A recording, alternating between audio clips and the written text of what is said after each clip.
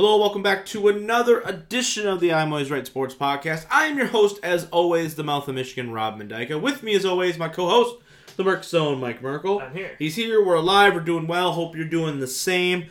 Mike, we got a lot of stuff to go over today. I promised you a surprise. I guess not a surprise, but I left everybody hanging last week. Where I was like, there's some things we want to do this week. Let's button up some Lions topics today. We're going to be talking the Lions depth chart, where we see this team. I think there's some misconceptions about this football team going into the upcoming season. Along with that, though, we're also going to talk the Lions schedule. It's officially been released. We already knew who the opponents were going to be, but how it lays out and how that schedule breaks down is extremely important to the season as we go along. So we're going to go through that. We're not going to give you win-loss predictions. We're actually going to wait for the whale man Kyle Budzinowski to be on the show with us for us to do Lions predictions. That might be a quick hitter episode because we're going to do the whole league. Mike's got a great topic on that. So when we do that, we'll do that separately. We'll give you guys fair warning about it. And then in the second half of the show, we're just going to talk about some other upcoming games with the NFL schedule that we're looking forward to. There's some big primetime games. There's some big games at the end of the season that may predict our division winners. And later on, we're going to talk the UFC 249 event. Not so much about what happened on the card, but as far as the fan experience goes and how that relates to other sports. And then we're going to end the show with something brand new. We're going to talk about Chris Jericho once again up top, basically claiming to be the best wrestler in the world. He released a tweet earlier today basically saying that he thinks, no bragging necessary. He just thinks that what he's doing right now, he is the best entertainer in the world today in the sport of professional wrestling. So we're going to talk about that as well to end the show. So lots of stuff to do, Mike. Let's just start off right now. Lions depth chart. This is a 3-12-1 football team, last year, number 3 pick. We've addressed some needs, right? Jeff Okudah, probably the new cornerback number 1 going into the season. If not early on, it's going to make the change from Trufant to him. We've got DeAndre Swift, another starting running back. We got a pass rusher. We got a new starting guard in Jonah Jackson, possibly another one later on in the year in Logan Stenberg. Lots of moving pieces. A lot of New England faces coming here, right? Jamie Collins. We've got Danny Shelton. We've got Duron Harmon now. Some of these pieces. Big V as our new right tackle. Mike, just talk to me about where you think this Lions roster is in comparison to last year. I think this roster's in a more depth positive spot than it was last year. Okay. But I don't know if I necessarily like it more than I did last year. Okay. I think some of the spots, I think you can say they improved. Yeah. At least depth-wise. I think you can look at spots like the offensive line where I'm like, I don't know. I like Graham Glasgow. They're better, but depth-wise, I think you have 3 or 4 guys that can actually come in and play, right, which is more than you did last year. Right. I think on the defensive line or your outside linebacker position, because they all, in the 3-4 set, they're all kind of blitzers. I think you have like 5 or 6 guys you can send in rotation there. Yeah. But last year, I think outside of 3 or 4 top guys, you didn't really have anyone else to come in there. Right. And I think your defensive backs, I would say, either stay the same or upgrade. I think Duron Harmon is going to be great as a second safety to Tracy Walker, absolutely. where I didn't think we had, especially once Diggs left. Yeah, we didn't really have that second safety back there, but now we have another one. Right. So I think it got better depth wise, but I don't know, like starting 22, I don't know if that's much better. Right. And I think you make a good point there. When you look at some of the pieces that they've kind of swapped out, right? Like obviously, let's just presume Jonah Jackson's going to be the starting guard, right?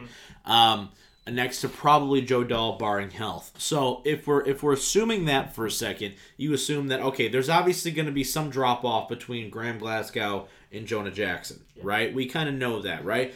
I think the Ragnar Vaitai swap, I think if anything is the same, quite frankly. I don't know necessarily if they're losing a ton in Rick Wagner, but I also don't think that they're gaining a ton with Vaitai. Yeah. You know what I mean? Like, he's never been a full-time starter. I get that, they have the 2-year out after 2 seasons. I just don't think that even if Vaitai is, if he's just average, I think that's what Rick Wagner was. He was average at best, right? And as Green Bay Packers will soon find out, he is just average at best. So I think in the offensive line, I think you're right. I think on paper you go, okay, instead of Graham Glasgow and Wagner, 2 experienced starters being there, now you got 2 guys that are a little more inexperienced, on that side. So I definitely think that on paper, especially starting. But on the defensive side of the ball, I do think that they have gotten, I don't want to say the word is necessarily stronger, but I do think that a couple things factor into it. I think number one, the big thing that they've been trying to push on us is scheme fit, and I think 2, I think playmaking is something that I think that was missing from this team last year. 7 interceptions, I think that was one of the lowest in the league, if not the lowest. We didn't create a lot of turnovers, right? Deron Harmon back there at safety, I think is going to be tremendous compared to Will Harris, right? And quite frankly, I think Deron Harmon, as far as ball skills, I think maybe better than Diggs. I think Diggs was definitely more confident probably playing the run, you know what I mean, than maybe Harmon is. I think it's going to allow Tracy Walker to be a little more flexible. I think the linebacking core, you let go of Kennard, in comes Jamie Collins, right? I think Jamie Collins is a bigger playmaker than Devin Kennard is. I think he's a little more multiple than Kennard is. I don't think Kennard really was much in as far as pass coverage goes. And then in the cornerback position, I think that's the one thing that I think a lot of people are thinking that they may be taking a step back from. Give me your thoughts on where you think they are in the defensive backfield, just cornerback position specifically, because I really like where their defensive backfield is now. Yeah. If the stars kind of align here, which in all teams it kind of needs to, but as far as where you're seeing from last year, from Slay, Rashaan Melvin, Coleman, to now it's Okudah, Desmond Trufant, Coleman, and then whoever your fourth, Awarie, whoever. Yeah, again, I think it all relies on if Jeff Okudah can come in and play right away, and be a top performing guy. Right. Obviously, I think he's going to be able to come in and be a serviceable starter. Yeah. But I think you need him to come in and be a guy. Be a guy. Yeah, be a guy. Man, yeah, for sure. Yeah, because absolutely. I think if he does it, I think you kind of drop the ball a little bit, because I don't think Desmond Trufant alone on an island is very good anymore. No. Justin Coleman's still good at the nickel, but if he has to move outside, you saw last year that doesn't work very well. Right. And I don't know if Amani Uriye is ready yet as being a 5th round guy. Yeah. You looked at, okay, he's probably going to need 2 or 3 years to be able to be at least have a chance to be a guy, and he's got drafted last year, so I don't think he's had the time yet. Yes. So right, I'm with you for sure. Yeah. I think Jeff Okudah is the big if Okudah works, and he can play on somebody's number 2 and basically lock him down. I think you're in a great spot. However, if he's getting beat by Justin Jefferson on the Vikings, or if he's getting beat by Lazard on Green Bay, then I'm then you're in a we're in a lot of trouble. Absolutely, for sure. And I like the fact that, obviously they're banking on Jeff Okudah coming in and starting day one, right? It's going to be him, it's going to be Trufant. Those are the 2 guys. I like, honestly, too, what they did as far as the depth goes. Dale Roberts was a starter for New York last year, right? For the Jets, right? I like the fact that Awarie is still there. That's another guy I think that they're going to like. Mike Ford has starting experience. I like the fact that we are now, you're looking at a cornerback room who, I think Slay to Okudah, it's hard to give Okudah be like, oh, he's better than Slay. He's never played it down yet, right? You know what I mean? But I think that, let's just go with the assumption for a second that Okudah's going to be your number 1. Trufant over Melvin is a clear upgrade, in my opinion, right? So, and then with the rest of the depth that they have with a Darryl Roberts and an Awarie and a Mike Ford, I really like what they have in the secondary as far as depth goes. Where, if a Trufant goes down, okay, maybe an Awarie or somebody's got to step in at one of those spots. I'm not necessarily oh my gosh, we're totally dead in the water, as where I felt like last year when Slay went down. Defensively, statistically, you didn't feel like they really, because they were so bad anyway. Yeah. But you definitely could sense that there was a missing piece in the secondary last year. Well, a way I look at it usually is I do a point system. Yeah. And if I take Coleman out of it because he's in the nickel, right? I would rank him as going Slay 1, Trufant 2, Okudah probably 3, and Melvin 4 from starting corners that we had last year and this year. Yeah. And when you look at that, they both equal point value of 5. Right. Slay having 1 and 4 or 2 and 3. Right. So I look at that, I'm I don't think it's that bad, because I think that you have 2 guys now that are both good instead of one great and one okay. Yeah, I actually really like what they did at safety too. Just real quick, like Tracy Walker, I'm a big fan of this Jaron Kearse guy coming from Minnesota. He's going to be a big special teams guy, but I think he's going to get a lot of snaps at safety as well. I think that's a guy that they're looking forward to kind of like, maybe this Jeremiah Dinson. I think he's the guy. They think he was a unrestricted free agent from Auburn, right? He's an athletic freak. That's another special teamer. But I really like what they did in their secondary. I think that they are, like I said, I don't know necessarily on starting potential. Like, are they going to be as locked down on one side of the ball when Slay was at his game, on top of his game? Probably not right away. But if Okudah turns out to be the man, I think long term, I think it's a better fit for them. Yeah, quite frankly. And even here's the thing with the Okudah pick is I think that even if worst case scenario happens this year and we have a bad season and everyone gets fired and we have to find new people, I don't think I think Okudah can fit multiple roles. Any schemes, so I think that whoever comes in is like, okay, at least we have Okudah. I think that was my problem possibly with even picking like a quarterback or a really key positional piece, is that if this season doesn't work, what if the next coach is like, I don't like this quarterback that we have and we have to go find another one. Like, I think Okudah fits about everything that you want to do, so at least you have one good corner. For a set piece. Absolutely, for sure. Let's talk D-line here just for a second. Obviously, I think that's the biggest hole still on this team. This team is not complete by any means. This is not a perfect roster, but I think that if you're looking at a specific area of weakness, I think we can both agree the defensive line is probably the one that needs. If they go to sign a guy, right? I would assume that's probably where they go. I would say defensive tackle. Yeah, 100%, yeah. If they're going to go sign a guy. Right. Yeah. So you have Danny Shelton. They signed Nick Williams from Chicago. They drafted John Pennicini from Utah. There's some other people who can play those spots, right? You got like John Atkins, but you've also got Trey Flowers can play multiple positions. Deshaun Hand can play multiple positions.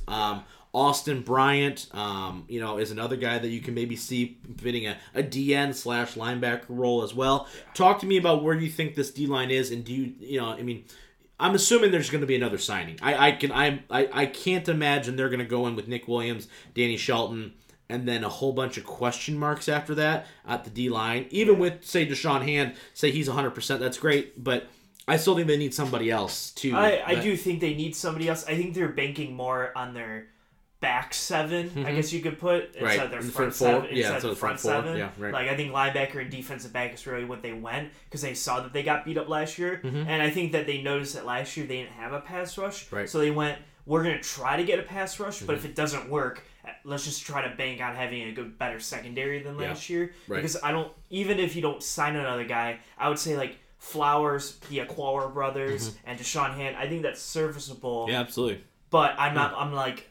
but is it like, you're not good? Don't expect this team then, if this is how it stays, to be able to get like 3 sacks every single game. Like nothing's happening. Like you're not getting 49ers pass rush. No, absolutely not. No. Like, I will say this though. That's one thing that I think we missed out a little bit too. I read a tweet actually earlier this week. I think it was from Pro Football Focus, Detroit Lions, like their specific one, where they said that they blitzed the least amount, right? But when they did blitz, they had a 51% success rate on their blitzing. So, which is crazy, right? Because you don't think about it in that regard because they did it so little. You're like, so when they did do it, it was somewhat, it worked. You know what I mean? I think that's what the problem with a lot of fans have is they're like, it works. Like, you see it against, like, Arizona when they were blitzing. Yeah, when they were sending the house and they're forcing people. Right. Yeah, it was working. Chargers, it was working. You know, Chiefs, it was working. Yeah. And then, like, halfway through the season, they were like, we're going to stop blitzing completely. And that's when you're getting shredded all over the place. Yep. So I think that's where fans are, like, annoyed because I'm like, when you see something working, but then you go against that to try to do something else and it starts not to work, you're like, why are you not doing the thing that works 51% of the time? No doubt about it whatsoever. Yeah, so like I said, defensively, I think they're going to be better. They couldn't be much worse, quite frankly, so I don't think that's a bold statement to say by any means of the imagination. But if this defense can be 20th in the league, I think you're going to see a drastic sense of improvement where everyone's going to go, oh man, we can get a 3-and-out every once in a while. You know what I mean? Like that's really where it is. All right, let's shift focus now from the team to the actual schedule. The Lions schedule dropped. What was it? Thursday? Was it Thursday? 8 o'clock. And it's a doozy. I'm not gonna lie to you guys. it hit hard. I'm not gonna lie. The first 4 and the last 4 are definitely where your season's gonna be made or broken. Any off the top kind of like observations you had, Mike, from the schedule as a whole before we actually go game by game and just kind of tell everyone what's going on? I mean, I think it could have been worse. It's kind of it definitely could have been worse. Yeah, it definitely could have been worse. That's usually how I look at it. I think you're in this very similar situation as you were last year, where I think your first 4 are tough. But I think if you can get through that, I think you have a really good chance of setting yourself up. Really kind of well. like how you said. Really well, yeah, for sure. I think it really sets it up. I do like playing the Texans on Thanksgiving. I think that'll be a fun finally game. somebody new. It's been like Chicago or Minnesota for like the past 6 years. Yeah, it's been ridiculous. Yeah, I like playing the Texans because I think the Texans you can look at as one of the teams that I think are a winnable game. Like I think when we go through the schedule, there's like 3 or 4 teams that you're like, yeah, they probably won't win that game. So it's good that on Thanksgiving you have a game that's like at least you have a 50-50 shot. Right, for sure. Like I said, we're not going to go win by win here. I'm going to give you guys the rundown just of the schedule if you haven't seen it yet, real fast. But we're not going to go win by win. Like I said, we're going to make that a whole another thing. So obviously they're opening up home against Chicago, big game. You're at Green Bay, at Arizona, home against New Orleans. Then you're at a bye, so they have an early bye week again, which kind of sucks. Then you're at Jacksonville, at Atlanta, home against the Colts, at Minnesota, home against Washington, at Carolina, home against the Texans for Thanksgiving, at Chicago, home against Green Bay, at Tennessee, home against Tampa, and to end the season for the division, home against home against Minnesota. I can dream, right? But just observations for me. The first 4, right? If they can somehow escape, best case scenario, 3-1, more than likely, if they can go 2-2 in those first 4 games, especially with the first game being against Chicago at home opener, I think that place, if there's allowed to be fans, I think the place is going to be crazy, especially because Chicago is a division rival. If they can go 2-2 going into the bye, I think at Jacksonville, at Atlanta, Colts, Washington, those games, even say we lose the Minnesota game at Minnesota, that little stretch there is really where if you can go 3-1 in that stretch and then kind of finish it out and beat the teams you're supposed to, right? Like I think you can beat Green Bay at home. I think that you can beat the Texans. I think Carolina is a winnable football game, right? Some of these games, I think you can really kind of start to get ahead because that back 4, even against home game, but at Tennessee, that's going to be tough. But Tampa and then Minnesota, those 3 games alone are those are tough games to end the season with. You know what I mean? So if you can have a little bit of a buffer ahead of time, I think they'll be in good shape. I find it interesting because usually the schedule makers for the NFL, not doing a conspiracy theory about the season or anything, sure. Usually they put the 2 teams that they think are going to be the competitive teams at the end. Like when you look at the West and the NFC West, it's Seattle Niners again because it's probably going to be Seattle Niners playing for a division game. Or you get Baltimore Steelers, I think it's week 17, because those 2 teams are probably... Usually the 2 teams are at the top. So I find it interesting that they have Vikings lines because I feel like the Vikings... are definitely the favorites going into the season. Yeah. So I'm wondering if that means that they're predicting maybe the Lions are probably the second. Right. If not, because I'm shocked that it's not the Packers-Vikings week 17. Right. Well, unless it just didn't match up that way. Well, because I guess they probably were like, well, they're going to start with Chicago and end with Chicago. Like, they're going to bookend it. That'd be kind of crazy, right? Yeah, but that let's talk about this, too, real quick. Let's just set, before we go to break here, Mike, let's set some season expectations real fast. Okay. Not wins-loss record or anything like that, because like I said, I want to save that for another episode when Kyle's here. Yeah. But this is a 3-12-1 football team, though, right? And I think I've come out on this show before, if I haven't, right? The Lions' offense, for breaking this down, what happened last year, averaged 8.4 points a game less when Stafford was off the field compared to when he was on, right? If we break that down, do all the numbers calculations, right? They're about a 500 football team if the scores stay the same in every single game, except for we have 8 points more, right? With Stafford playing instead of Blau or Driscoll or whoever, right? So in my mind, right, I think they're closer to a 500 football team than I think a lot of people think that they are, right? Can we both agree on that? A little bit. No, yeah. Well, I thought you were insinuating. Yeah. No. Like if we're saying it right, I think they're closer to a 500 football team than they are a 2-win football team. Yeah. Like you know what I mean. So with that being said, and with way this team is being brought up, obviously this is a must-win year, right? The mandate has been said. They had their players in place. All the locker room guys they don't like, they're gone. They're shipped out elsewhere. You've got your scheme players. You've got everybody that you could possibly want. Your quarterback's going to be healthy. This is your team at this point. Yeah. So, what are your expectations now that you've seen the schedule, how it's going to break down, looking at other teams on paper? What is your expectation? Like, is it? I've seen some people go crazy. Like, my dad was messing with me when I told him the schedule. He's like, "Oh, we're going 13-3, no problem." Like, he's drinking the Kool-Aid 100% all day. He's got an IV drip with it the entire way. You know what I mean? Obviously, I don't think that's it, but I also don't think that 3-13 is the number either. Where are your thoughts as far as where you expect this season to go? Like, are they a playoff contender? Are they in the playoffs now with the 7-team schedule? I mean, the NFC is so deep right now with so many good teams at the very top of the conference. Where you see this Detroit Lions team, at least initially, like, say this is the finished product? Yeah, I think you're looking about 8 to 9 win football team with a 7 seed horizon you're trying to fight for. Yeah. Because I think, and it's not really anything to the detriment of the Lions, I don't think. I think it's just when you go through a little bit, you go like Bucks and Saints are definitely going to be 10+ Bucks, win teams. Saints, you got Dallas and Philly. You got 49ers, in Seahawks. Seattle. That's six without even having an NFC North team. Yeah. Right there. And then you've got Minnesota, Green Bay, and let's just throw us in there for a minute. That's 3. Hell, even Chicago. I was going to say, I even throw the Cardinals in there. I think they're going to be fighting for that spot. So absolutely. I think when you name 9 or 10 teams and only 7 can make it in, at that point I'm like, I think you could be fighting for contention of a 7 seed. Mm-hmm. Will you get it? I think that's going to be tough. That's tough. And I think some of these games, right, like a at Carolina or home against, I think those kind of games, right, where like those are the super, like I look at certain games on this schedule and I go, they should absolutely win these football games, right? Like at Jacksonville, they should obviously beat Jacksonville, right? At Atlanta, I quite frankly think they're a better team than Atlanta, right? But there's other games like at Minnesota that I'm checking that off as a loss pretty much immediately, right?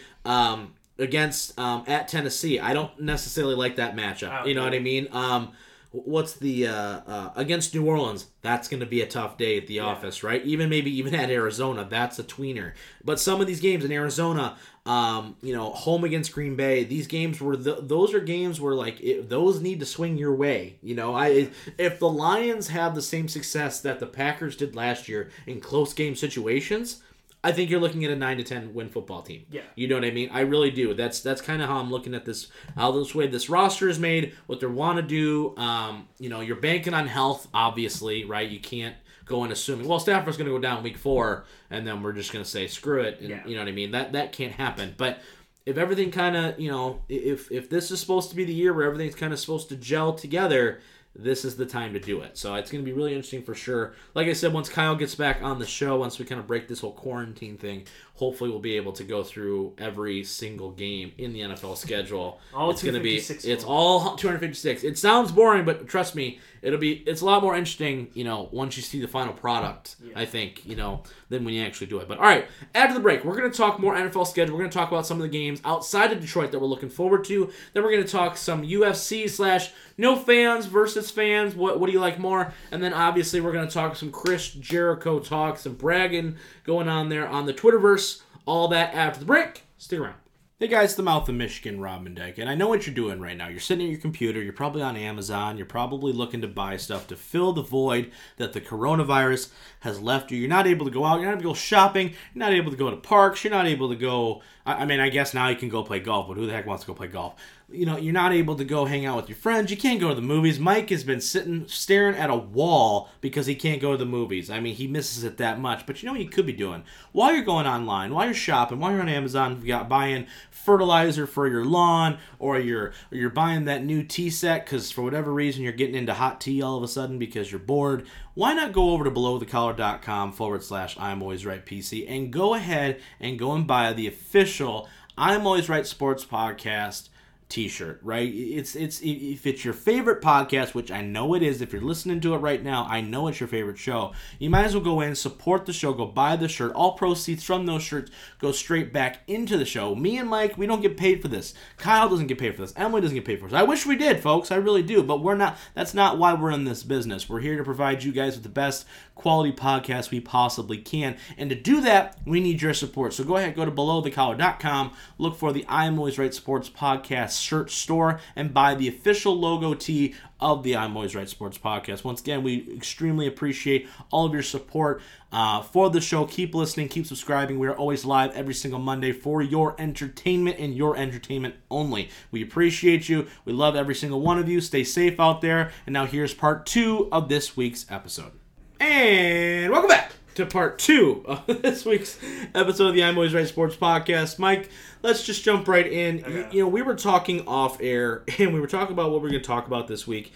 And, you know, you brought up, you know, the NFL schedule, and, you know, I was already talking about the Lions schedule. You're like, well, why don't we talk about other games, too, that we're looking forward to? And I go, there are other games? Because I am so heavily focused on what the Lions do. I could give 2 craps 95% of the time until we hit, like, playoff time. Yeah. Like, what games are going on. Like, I have found that I watch more NFL football during the day if the Lions win compared, like, if the Lions lose, I turn it off and I go do something else because I'm so pissed off the whole rest of the day. But Lions win, I'm like, yeah, sure, let's watch that Cowboys game. Sure. I'm just so happy that they won. I'm not mad today. So I figured that while we have the opportunity and everybody's, you know, filled with hope and sunshine and rainbows about their upcoming seasons, except for Jacksonville because they're going to be terrible, let's might as well talk about some of these other big games that are happening. And I asked you, I said, what other games are there? Like, how do you know? And you just listed like 8 of them, like off the top of your head, that's been released for 48 hours,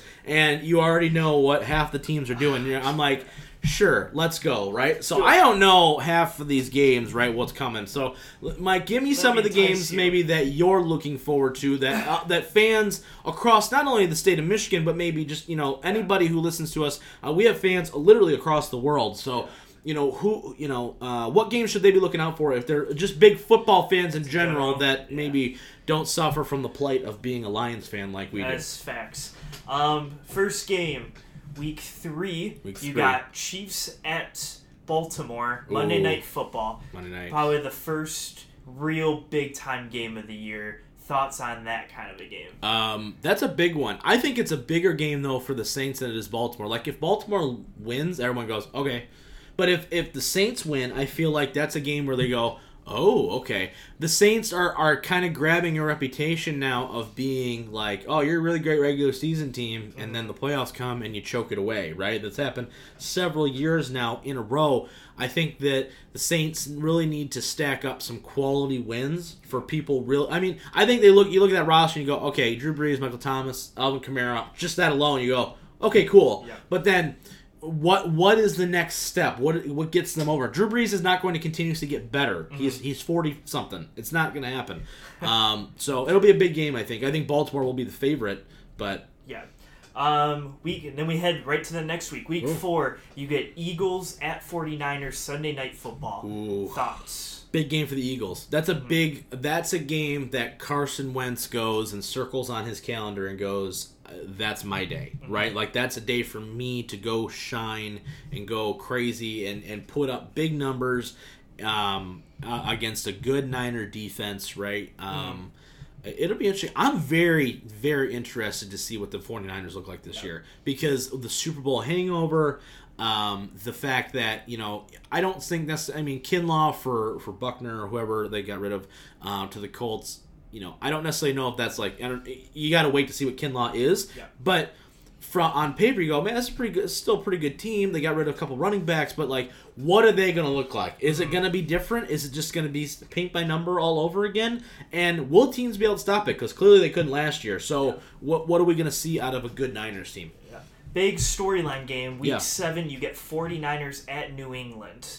4:25 game. Big game because Jimmy Garoppolo obviously goes back to New England. How crazy of a day would that be if Jarrett Stidham beats them out? Because then it's like, then Belichick just goes and smirks and he goes, I told you. I think that's why it's a big game. I'm not saying it's a big game for the game itself. Yeah, right. Storyline, it's fun. No idea what New England's going to look like at that point. So you go to the next week, week 8, you have a big back-to-back games. So you start with the 49ers Seahawks, part 1. And then you get Cowboys-Eagles for Sunday Night Football. So you get kind of a doubleheader in games. That's a big game for the Seattle Niners. I think, depending on who's the home team, I think they probably just split, quite frankly. But the Cowboys one, though, that's the one that if you're a Cowboys fan, you're like, man, at some point this has got to come together, right? Mm-hmm. We're assuming Dak Prescott's your quarterback. If not, don't worry, you got the Red Rocket thrown for you. Don't worry about it. But, at the same time... I really do think that it's the Eagles' division to lose. I know a lot of people like what the Cowboys did in the draft, and I'm one of them. I think, CeeDee Lamb falling to them. They went, I guess we'll just take another weapon and roll with it. Yeah. But I do think that, quite frankly, I think that the quarterback play, it's not even close. I do think that the running game can be comparable at times. And I think that weapon for weapon, I think that if healthy, Philadelphia matches up pretty well. And I don't think that the secondary of either team is necessarily strong. I think Philly got better by adding Slay. And I don't think the Cowboys really... the Cowboys defense, it has a lot of quote-unquote big names on it, but it hasn't come together yet. I was a big proponent of this defense last year where you look at it and you go, wow, on every level you look good, but there's no Byron Jones anymore. You didn't add a guy to, make it better. You know what I mean? They didn't trade for Slay. Your linebacking core, Sean Lee, how long is he going to be there? Jalen Smith, you're going to have is there. Defensive line, DeMarcus Lawrence, and then a whole bunch of nothing. It's going to be tough, I think, for Dallas. I think Dallas fans have a renewed hope because Jason Garrett's not there. I don't necessarily know if Jason Garrett being there and Mike McCarthy being the replacement necessarily helps that. I think you've got two very antiquated offenses just being replaced by one another. It's true. Thursday Night Football, Week 9, Packers at 49ers. Man, you got a lot of Niners games that you're really looking forward to this year, huh? Yeah, I guess so. You're not even a Niner fan. That's funny. I think the Niners just blow that out. I think on paper that looks great because it's like, oh, they're going to come back and blah, blah, blah, and then Aaron Rodgers is going to get sacked 4 times, and everyone just goes, all right, they're still not ready to go. Week 12, maybe the last time you'll see these two quarterbacks duke it out, unless they make the Super Bowl. Chiefs at Buccaneers. Oh boy, yeah, a new Tom Brady, a new Tom Brady team. Gronk is back. It is going to be very weird to see Tampa be like, oh wow, Tampa's just going ahead and buzzsawing teams. You know what I mean? So it's gonna let's hope they stay healthy. I actually want to see this team fully healthy and let's see what their potential is. I'm very interested to see what Brady looks like. Quite frankly, we talked about this a little bit off air, where it's like, is Brady gonna be like Favre was at the end, where like that last year in Minnesota he had, where it was like he was like balls to the wall, or is it gonna slowly but surely start to fade away like Peyton did the last couple of years, where a limp noodle throwing back there? It will. I'm interested. That's all I'm gonna say about that, I guess. We'll see after the first 4 weeks. It's either gonna be, wow, he's got 28 touchdown passes already, or okay, they really need to shorten up the offense. Week 14, Saints at Eagles. It's a big game. I feel like that's a potential NFC Championship type of matchup right there. Once again, though, if I'm a Saints fan, as much success as you're having in the regular season, you're getting to the point where it's like, are we ever going to get back there? You know what I mean? It's very similar to the Green Bay thing, where you just, like, I felt like for a while there, Green Bay was always winning the North, but they never got out of the first round. Yeah. It was just kind of like, all right, they're there and they're good because Aaron Rodgers is carrying them, but now what? You know what I mean? And I feel like that's kind of what's happening a little bit with the Saints now, where it's like, Drew Brees is like, hey, anybody else want to make a play? No? Cool, thanks. Yep, and those are my 8 games. I'm excited for. Is there a team last year, real quick before we move on, that you think that last year was like, everything kind of clicked, that this year you're going to be like, don't be surprised to see this team kind of fall off a bit? I'm a big fan of the phrase regression to the mean. Is there a team for you that was like, okay, and now this year that everyone still expects big things from, but maybe looking at what they've done off-season wise and where their roster is, that maybe they don't have as much as people think that they do? If I had to find one team, I'd actually probably say the Niners. Okay. I think we'll regress back. I think when you lose a Super Bowl, usually the next year you don't have nearly as good of a year. Mm-hmm. I would say the Chiefs but I think the Chiefs have a pretty easy schedule in the beginning outside of Baltimore, and they won the Super Bowl, so they have the confidence going into next year. Yeah. I think the 49ers had the 10-point lead, lose it, and you saw with Carolina and Atlanta where the next years are just kind of not really there, and especially with the rising the Rams even. Yeah, and the Rams you can even say too. Yeah. And with the rise of like the Cardinals and the Seahawks are still there, I think that they're gonna have a tough time. Getting back through. Getting back to for sure. Absolutely, that's a great team. Is it your team in the AFC? Maybe. I mean, take New England out of it because they lost. Yeah, New England lost a lot. I would say regress back to the mean. I guess the Ravens for me. They were just so good running the football. I don't think anyone can be that good 2 years in a row. Just pure running the ball. If Lamar can learn to throw better, I would say, I don't know, there's a team that regresses that far back to just an average team. But I think just being able to run the ball, I'm like, as long as you learn how, teams have over a year now, especially with this quarantine. Like, they're just sitting at home. So I bet you the Steelers are just sitting there going, okay, every single day, how do we stop this dude? Like, what are the ways we put guys around it? So for sure. I'm sure people will find out how to stop the run. Yeah. So I'm going to say Ravens. Right. Okay. Yeah, for sure. I think those two teams are they kind of came out of nowhere a little bit, and it was like, oh, okay, Lamar's going to take this league over, and then at the same time, the Niners should go, we're just going to bully everybody and just beat you down with defense and run the ball 55 times a game. And it's very interesting to see that those two teams it is a passing league, right? So at some point, you're going to have to throw the football, and so with two quarterbacks, Garoppolo and Lamar, for different reasons, I don't think a lot of people are like, if with game on the line, one throw, he's my guy. I want to make that throw yet, So it's going to be very interesting for sure. Okay, let's talk now a little bit of the UFC. Just had a new event, 249, right? UFC, 249, right? Big success by all accounts. No fans though in attendance, right? Following the WWE, the wrestling trend. First off, how did you think the show went? You actually watched the show, so I did not. But how do you think the show went, especially with no fans? Did it affect your viewing experience at all?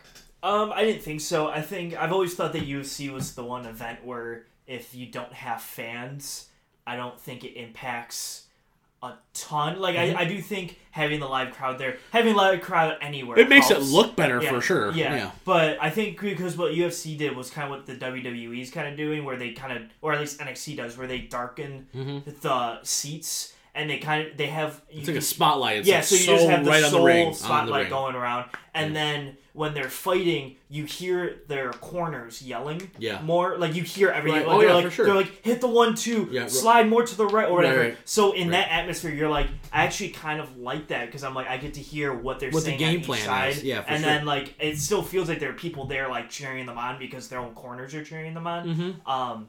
So I think it was very good. And the fights were actually quite... good, I would say. Yeah, for sure. I've read nothing but pretty positive reviews all the way through. Do you think that, I think for all the crap that wrestling is getting for doing this whole no crowd thing, right, they've been going strong, right? Say what you want about the product for a second, but they've been consistently putting on, out there new stuff, right? Now with the UFC doing it was a pretty high level of success. Do you anticipate, is this kind of like a foundation for what maybe say the NBA or Major League Baseball is going to do? Or do you think that the NBA is like, they're trying to drag out coming back as long as possible so that they can maybe have fans back in attendance? Even though I don't think a ton of fans will go, just having the option to go, because I think basketball, compared to every other sport outside of maybe football, is the one sport where it's like, it really is, let's take wrestling out of it for a second, because no matter what the crowd does, they already have the decision. But like basketball and football, I think, are the two where it's like, man, that crowd gets going, and there's a definite feel, there's a vibe going, that the momentum is real, where I don't think, like baseball, it's quiet 85-90% of the time. But your thoughts on maybe the NBA's roadmap to getting back to playing again? I mean, I don't think they need fans. I think the fans help, but for the planning that they want to do, a lot of squeaking. There's a lot of squeaking. I like the squeak though.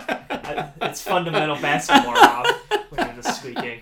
I don't think they need it really at all, because I just look at it, I'm like, especially the plan that they don't want to like have home games. Mm-hmm. They want to just go to a neutral site and play. Mm-hmm. I'm like, I don't think you need fans at a neutral site. Yeah. Really, I think if you would have, it's not March games, Madness. Yeah, it's not like if you had like the Lakers home game, obviously that's going to impact. Because you're traveling to LA, but with no crowd, it's basically just an empty arena game. Mm-hmm. But if everyone goes to the same place, it's all of an even playing field. Mm-hmm. And I actually like a more even playing field more than home court advantages to a certain extent. Yeah, for sure. Yeah. Do you think that we've heard like guys like LeBron? I always bring up LeBron because he's the biggest star in the game.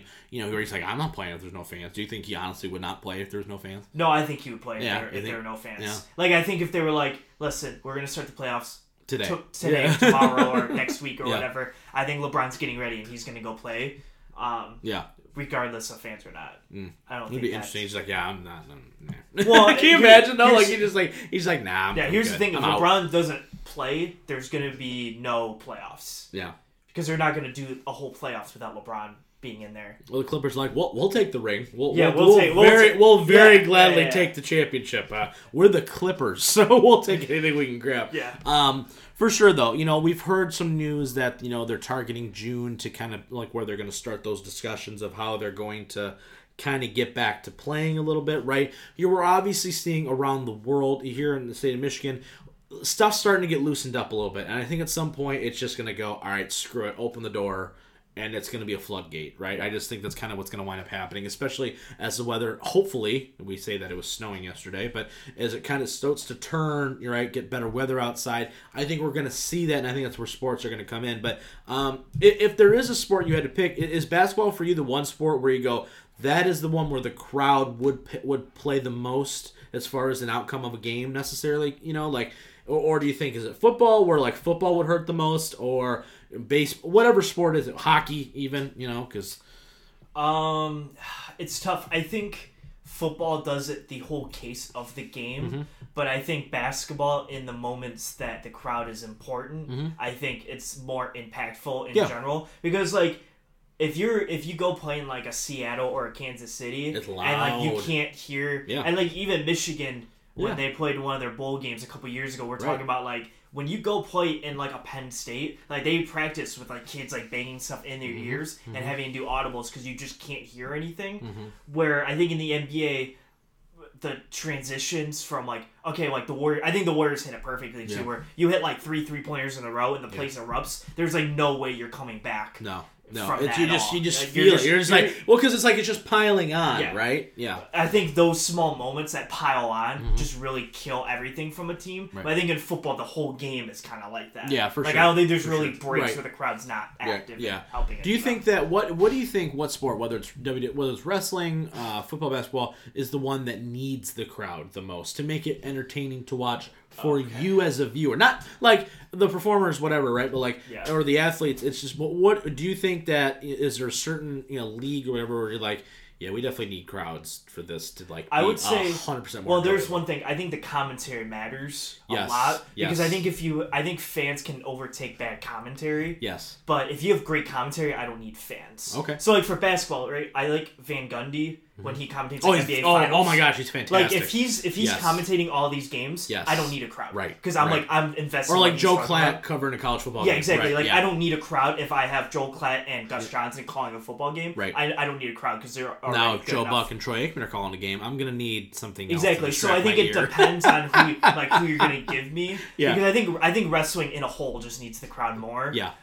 Just because the crowd goes on the story in the ride with the match. Everybody, right? And the announcer, some announcer. I don't even think like you can name the best announcer you can think of. I don't think that announcer can help. No, they take the crowd into effect and they play up to that moment. Yeah. Like the crowd is reacting, and then the announcers then play up that moment as well at the same time. Where I think if you give me, like you said, Joe Klatt and Gus Johnson, I'm like I can watch any sporting event ever, right? And I'm perfectly fine to say there with no crowd there because they'll just I honestly would tend to agree with you on that. I think the announcing is definitely. I think just a side note. I think WWE's announcing's actually been pretty good lately. Yeah, I think they've done a really nice job of trying to. I think this last Dynamite Yeah. with like Jim Ross coming back, it just made the whole show feel better. Yes. Because I'm like, yeah, because now, it's not Jericho, kind of off the cuff in it with Schiavone. Like, you just kind of felt like, okay, now Jim Ross is back. Like, you kind of, we feel like we're kind of like struggling to get back to where we were just a couple months ago. Yeah.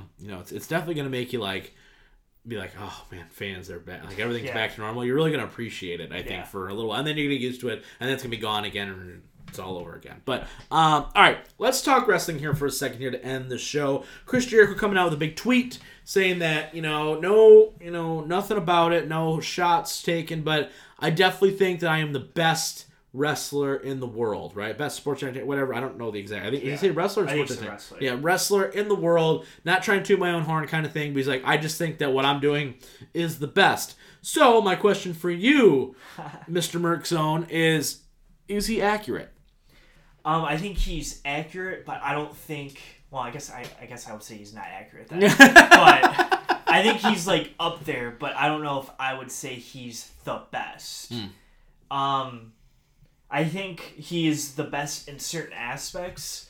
I think, like, talking, I'm like, I can listen to him talk, do a promo, like a 20-minute promo any day of the week, and I'm like, yeah, it'll be fine, it'll be awesome, or whatever. But I think as a wrestler, with all the parts integrated, I don't think he's the best currently. Yeah. You can make the argument, like, all time, like, his entire career and everything. Right. Sure. Sure, that's fine. Yeah. But, like, at this very moment, I'm like, I don't think he is the best right now. You think he's the most entertaining? Let's take the just straight, take that, let's change it just a little bit. Like, most entertaining, all packages, like his matches, his promos, the shtick, the whole 9 yards, right? Like, everything that he does when Jericho does it, like, are you like, yep, I'm not going to get better than that. This complete package. Like, I think I'm going to agree with you. I would argue I would rather watch a Drew McIntyre versus Seth Rollins on Money in the Bank in a true 25-minute match than a Chris Jericho John Moxley match. I just would. Like, it's from I mean, Jericho's almost 50, so like let's put that asterisk too in there too. But like, from just a pure match perspective, I'm guessing Seth versus Drew will be better. But will they draw me into that story enough to make me want to watch it more than the Jericho Moxley match? I don't know, and that's the difference, right? So the whole package, the champion, everything he touches seems like right now Jericho touches it turns to gold. Yeah. So see, I think it's all on personal preference because I just don't prefer. I prefer like Cody's matches more. Oh yeah, absolutely. Yeah, but like sure. Cody's matches, as in like storytelling. Yeah. His only weakness, I think Jericho beats him so hard on the promos and the mic work. Yeah. But like no one's his right storytelling in the ring and just like his facial expressions that he can bring and his match quality, I think Cody's better than Jericho right now. So at least Cody. If not like I prefer like I prefer like an Adam Cole because I think Adam Cole brings the mic work and he brings the in-ring work over Jericho right now. Yeah, I'm not saying Cole's you're speaking my language, buddy. I'm not saying Cole's like the best wrestler in the world by any means, but I think if I'm like who would I want? Cole in a feud against anybody or Jericho in a feud against anybody, I'd probably take Cole right now. Yeah. And that means I would think he's better. So. Yeah. I will say, just as a side note, I thought the Dream match didn't deliver as well as it should have. I don't think they gave him enough time, quite frankly. Like, did you watch NXT this week? A little bit, yeah. Yeah, I didn't. That main event, like they did like a small match, like right before it, like a 10-second thing, and I was like, what is happening? And we only had like 12 minutes. I'm like, 12 minutes for an NXT title match? I'm like, you guys are... You're killing me here. Like, even if I already knew what was going to happen, like, come on, you're hurting me. But I agree with you, though. I think Jericho right now is on fire, right? In a lot of respects, right? Like, everything he does is just really hitting on all cylinders, right? Whether it's a promo, whether it's a new saying, it's a new catchphrase, it's a whatever, right? I think AEW, though, is doing a really nice job of really, like, emphasizing that. Like, he puts a cone on his head during a match, and now all of a sudden he's got a t-shirt with the cone on his head. You know what I mean? I think they're taking what Jericho did organically in WCW and putting money behind it, and it just extrapolating that. It goes, okay, Jericho says he's Paragon of Virtue. Okay, now there's a shirt that says he's Paragon of Virtue. Or, you know what I mean? Like, I take an old WCW phrase that I used to use, and he can say it now, and people go, oh my gosh, that was the greatest thing ever. I think he's getting a little bit of the rub from AEW still being I would say a better product than NXT is week to week. I think there are certain shows that NXT is definitely better. I thought last week's show, from a card perspective, NXT had a better card than AEW did. Now, execution wise, maybe not so much, but like from a card, Yeah. like main event wise, do I want to watch a tag match that has no implications, or do I want to watch an NXT title match? I'm going to watch the NXT title match. That's hence why I watched NXT Live, because of that, right? But then you look at the execution, you go, okay, you know what I mean? But yeah, it's just something interesting to talk about. And name right now who's your best wrestler in the world. Oh. You still gonna go Ospreay? Yeah. You still gonna go Ospreay? I had a feeling. I figured I'd just pass though real fast, like right now. I think just like I know. If obviously, he hasn't wrestled in 2 months, but yeah. Are you adding like mic work and everything into? Yeah, that? like who's your who do you think is like who do you think right now is just killing it? Like on all like. When you say wrestler, you can say okay, in ring. Like if I just said in ring guy, you're in gonna ring say guy's Ospreay, right? Like, but far away. Is he just like your overall like no matter what he's doing, you're gonna like he's your guy? I guess who's your favies? No, he'd be my guy if he's in a match against almost anybody. I'll watch. Right. But I think honestly, I prefer like a Cody or like even like Ciampa. I like everything he does in the last like 2 months. Yeah, I've been super invested in with like the Cole feud and then Gargano, and now he's probably gonna first cross and whatever. Oh, man. Like that's all that stuff, all that stuff has just been so gold. Yeah. And I think he's great in the mic and in ring. So Killian Cross is gonna be a massive star. Yeah. Just throwing that out there. You heard it here first. If you haven't heard it yet, he's gonna be. But yeah, right. Like for me, like I'm still hard on the Cole train. Like 100% of the way. I think his NXT title run has been good. I've enjoyed it. You know, I think this pandemic has hurt it a little bit. I say because ever since the pandemic started, I'm like I think it's gotten a little bland. Yeah, I don't think they have anything. You know, because there's no takeover, so they're not building to anything right now. They're just kind of swimming a little bit right now. That's why. You know, so it's tough. But other than that, though, he's definitely been on my top. I think Drew's been doing a really nice job too. Yeah. Since becoming champion. Hopefully that match with Seth doesn't I hope they just give him 20 minutes, 25 minutes, and just let him go. But all right, that's gonna be it for this week's show. Next week, obviously, we're gonna talk the fallout from Money in the Bank. That show is gonna be tonight. We may talk a little more Last Dance, possibly, because that documentary series is kind of wrapping up here, just to kind of get some overall thoughts on that, along with some other stuff. Obviously, as every week goes, new sports topics come out, and we'll be the first ones to talk about them. So, on behalf of the Whaleman, the Merc Zone, I'm the Mouth of Michigan, and we will see you guys as always next time.